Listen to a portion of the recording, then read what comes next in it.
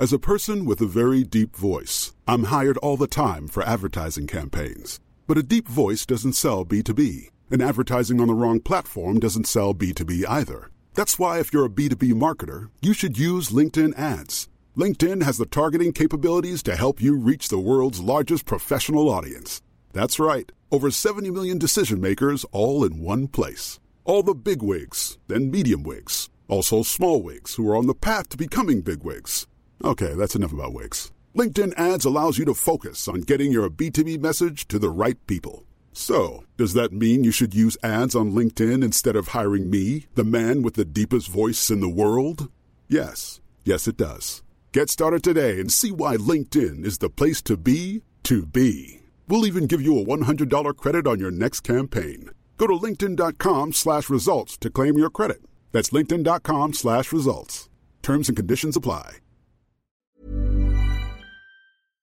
Hello, chicken. Sorry for the cold start. We lost one of the most amazing people in the world this week, the brilliant Cal Wilson. And I'm having trouble even speaking about her and saying her name without being very, very emotional. And I just didn't know how to deal with it. So I just went back and weirdly listened to the episode she did of this show. You know, I don't have guests on, but during the flux I did, and Cal came on to talk about the Village of the Angels, and she was just, as always, amazing. When she came on Whovians, you know, like we had some trouble finding people who wanted to do Whovians. And not only did Cal turn up and do an incredible job, like she wrote jokes, she was funny and fierce and just the best guest I think we ever had on that show. Just really engaged and loved it. My heart goes out to her partner and her son and all of her family and basically everyone who ever met her or saw her do a gig. It is just the biggest loss in the world. So, you know, this is how I process my grief, is going back and listening to myself talk to people when they were still with us. So this, if you are on Patreon, is an unedited version of this episode. There is something taken out if you're listening on the free feed. So yeah, please enjoy Cal Wilson. All right, chickens, it's time for my special guest of the week. Oh my God, I can't believe I'm having amazing Whovian guests every week here in my Theory Lounge, the Theory Dome. This week, one of my favourite guests ever from Whovians, and possibly one of my favourite comedians in the entire world. Cal Wilson joins me. Hello. Oh my God, how are you feeling? Sorry. We've said I'm not allowed to swear, so I'm speechless. Well, you can swear if you want to. I just have to bleep it out. Oh my God. Are you okay? I don't think I'm okay. There was a lot going on. For a start, I can't handle John Bishop not being a comedian. I'm just used to John Bishop being a comedian. And, oh no, he's a sensible guy. He is. He does have funny lines. It just, you know, it's hard to be funny in the face of Weeping Angels, though, I presume. So, and Weeping Angels, like the all-time great villains. Yeah. Like just this, what a scary concept. Yes. What if those horrifically annoying, you know, human statues outside the museum came to life? I mean, they're already alive, but what if they were more menacing than they are in the street? Awful buskers on milk crates. Oh, imagine. But if we could send them back to 1901, how wonderful. Oh, that would be amazing. But okay, so I was like, oh, I'm having enough. I'm having enough that old Claire's got sand coming out of her eyes. Oh, creepy. Like the fact that there's a rogue weeping angel inside someone's brain talking to the doctor on that beach. Is it the same beach that she always goes off to? I don't know. Like, I really liked that beach because it was like the water was hitting from both sides. Both sides. Well, this is terrifying because that's like what happens in high tide. Yeah, you're on a spit. It's kind of. But anyway, to have our final moment be, are you being recalled to division, and the doctor turning into a weeping angel. Which made me think, was the doctor always a weeping angel in division? Was she always a weeping? So many questions. Yeah, I know. It's terrifying. Because, the whole division thing, which has been the ongoing storyline since, the fugitive doctor turned up with the Jadoon last time, and has been sort of poking its head in through the rest of this series. I don't really know what's going on with the division. Like, I feel like I've kind of got a weird handle on it one week. I'm like, oh yeah, it's like the CIA or something. Like, Yep. and so Dog Guy was also he's like the last remaining division person that she's been able to find. Yeah, but I think all of them have got their memories wiped. My friend Peter has a theory that Vinda and Bell are also in the division and have had their memories wiped. I don't know why he thinks that. When you started saying my friend Peter, I thought it was going to be my friend Peter had his memory wiped, and he said, well, he didn't say anything, couldn't remember. I wish he'd have his memory wiped. He'd talk less. I'd get less theories out of him. So I'm just, and the Weeping Angels are coming out of the stone in the village. The arms in the tunnel, like, seriously, that was like, you know what? Sometimes you go to a haunted house, and they've got like the arms coming out of the wall, and they're all fake. So you're like, oh, fine, and then one grabs you, and you're like, no! I just had flashbacks to one of those terrible haunted houses. I just keep thinking about art department, about how many Weeping Angels the art department has had to make, and how many in different positions. Like, there's a lot of Weeping Angels. Or are they just, all, out of work, out of work buskers who paint themselves grey, just slap some wings on? But there was one there, because they always look fake, like stone. Yeah. They always look not like people. But there was a moment in that where she's looking at one, and it did just look like a person in makeup. Yeah. Which, is that the rogue? But I don't know. I think that's just because they have to move. Like, they've got to get across the room. So there are always people in makeup count. It's just they look too much like a real one.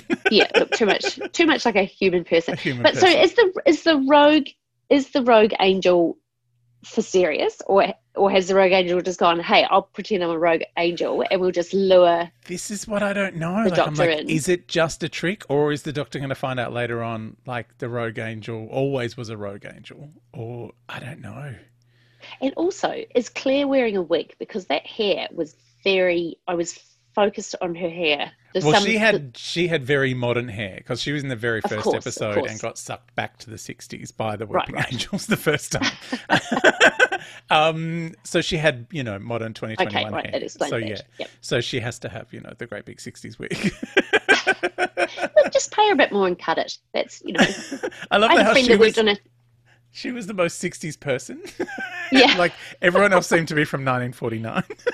Well, I thought it was an interesting point of the Doctor saying to that guy, you've had this coat for a while. Yes.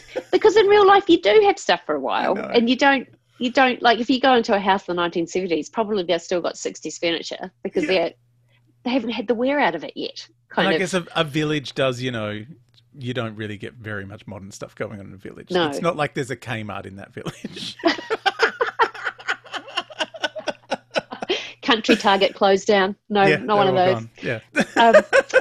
And for Peggy to meet her future self. Oh. Like, to discover that you're a rather grim old lady with no friends. Who's running around telling everyone to get out of the town. Yeah. Before There's it happens. too many tombstones in the graveyard. I know. It was one of those things that's like, she's being so obtuse about it all. It's like, just tell everyone. Like, they're putting up with everything else. Just tell everyone. Those tombstones are going to suck you into the past. 1901. I'm there now. Like, it was weird that she didn't say it out loud until the very end. Yeah, there was a lot in that episode. Yeah, there's so much. And also terrifying. Like the angels were coming and coming and coming, and I was like, when are they going to stop? Like, it started off, we had like one or two creepy ones. This was like an army of angels. It's like Fantasia, Mickey Mouse cutting the broom and carrying the buckets in half, and then there just being too many brooms and buckets. What a great analogy I brought up. I would have much preferred buckets and brooms, because, like, they're mops. They're going to clean up the mess themselves eventually, just by pure being. But the Weeping Angels are definitely like it's always a good bad time. when the angels turn up. And it shouldn't work technically because they don't move when you look at them. Yeah. So they technically shouldn't work. Like, it should be kind of like the most boring episode in the world because like everything's happening when you're not looking at it. But this was like breakneck pace, which was crazy. Also, don't you reckon it's kind of like, it's like a really primal childhood fear? It's like something a child would tell themselves. Like I used to lie in bed and worry about, I made up this monster that was outside on the driveway, and I would give myself the conundrum, do I have, if I have the blinds closed, I can't see the monster, but the monster can see me. And if I have the blinds open, I can see the monster, but it can't see me. What do I choose? I'm scared of your window monsters. I could never figure it out. I could never work out which was worse. Schrodinger's monster, really. Like, it's, yeah. Well, what would you rather? Would you rather it knew that you were there and you were unaware, or would you rather know where the danger was? Yeah. And be not in danger? Yeah. Oh my God, I'm turning into a weeping angel. How did you feel about the on fire angel? That completely freaked me out. Oh yes, I was like, well, that's cheating. I mean, as soon as she ripped up the piece of paper and didn't set it on fire, I was like, there's going to be trouble. Yeah, there's going to be trouble. Yeah, and coming out of the TV was terrifying. Yeah, yeah. For me, it was the sand coming out of the eyes that was like, I was like, what's going on there? And then she just brushed it away, like, that's fine. Yeah, she was like, oh, I won't mention that I've got very dry eyes. I was like, what is it? Is it eye dandruff for a start? Like, what is happening? I've got sleep in my eyes, like a lot of it. Sleep. I mean, death. I've got death in my eyes. 3 bags full. Oh my God. So yeah, have you been able to breathe since watching it, or have you just been holding your breath? I'm holding my breath. Like when the doctor turned into a weeping angel. What a great cliffhanger. Yeah. Like, just amazing. And I love that clearly it wasn't the end of the episode because they had to interrupt the credits to go, oh, we've got a bit more. But it's just like, we can't not have this amazing cliffhanger. It has to, it has to be. It has to have the scream and the title sequence going, yeah. And that weird muted title sequence, like the music was kind of like, like as if to say the doctor is now a statue and can't really hear you because it is a metal made of stone. So what's going to happen next time? Because if the doctor is a weeping angel, can't talk or move when you're looking at her, like there's going to have to be a lot of exposition from other people who are not weeping angels. That was the other thing that freaked me out. We didn't see the doctor in the trailer for next week except as the statue. That was it. True. Oh my God, that frightens me. I don't know. I'm a few episodes behind now, but that has taken us in a whole new direction that I would not have. I mean, that's a lot of hard work for Jodie Whittaker just standing still because she's such a kinetic actor. It's going to be really hard for her doing challenge it. Human statue for a week. Well, I want to picture the scene in the writer's room when someone's gone, okay, hey, what do you reckon about this? Let's say we bring the weeping angels back, but then the doctor turns into a weeping angel. Great. I don't even care what's happened beforehand. Like, it was a great, fun episode, but even if it was a terrible episode, I'd be like, well, I love the ending. Yeah. Of all of the things that I did not expect, I did not expect that the most. I did not expect that at all. And there's been a lot in this series that I've gone, what? What is happening? Is that really? Oh, my God. Yeah. Oh, so much happening. All right, Cal, we've gone past the time. It's gone crazy. It's only 10 minutes. But I haven't finished being shocked yet. I know. That was me first thing this morning. I think half of the episode was me going, oh, wow. Anyway, very boring podcast. Thank you so much for joining me here in the Theory Dome. And where can people see you, hear you, and get onto your business? I know you've got books galore. I've got books. I've got kids' books out. George and the Great Bum Stampede, George and the Great Brain Swappery. I've got on TikTok. I don't understand it, but I'm on there. Is this your hot glue gun on TikTok?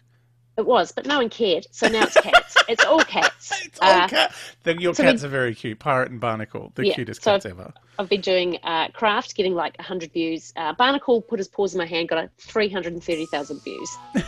And then it's back to 4 and 5 views for Craft. Oh, thank you so much, darling. It's been awesome Pleasure. to see you. Mwah, mwah. Big air kisses. Mwah.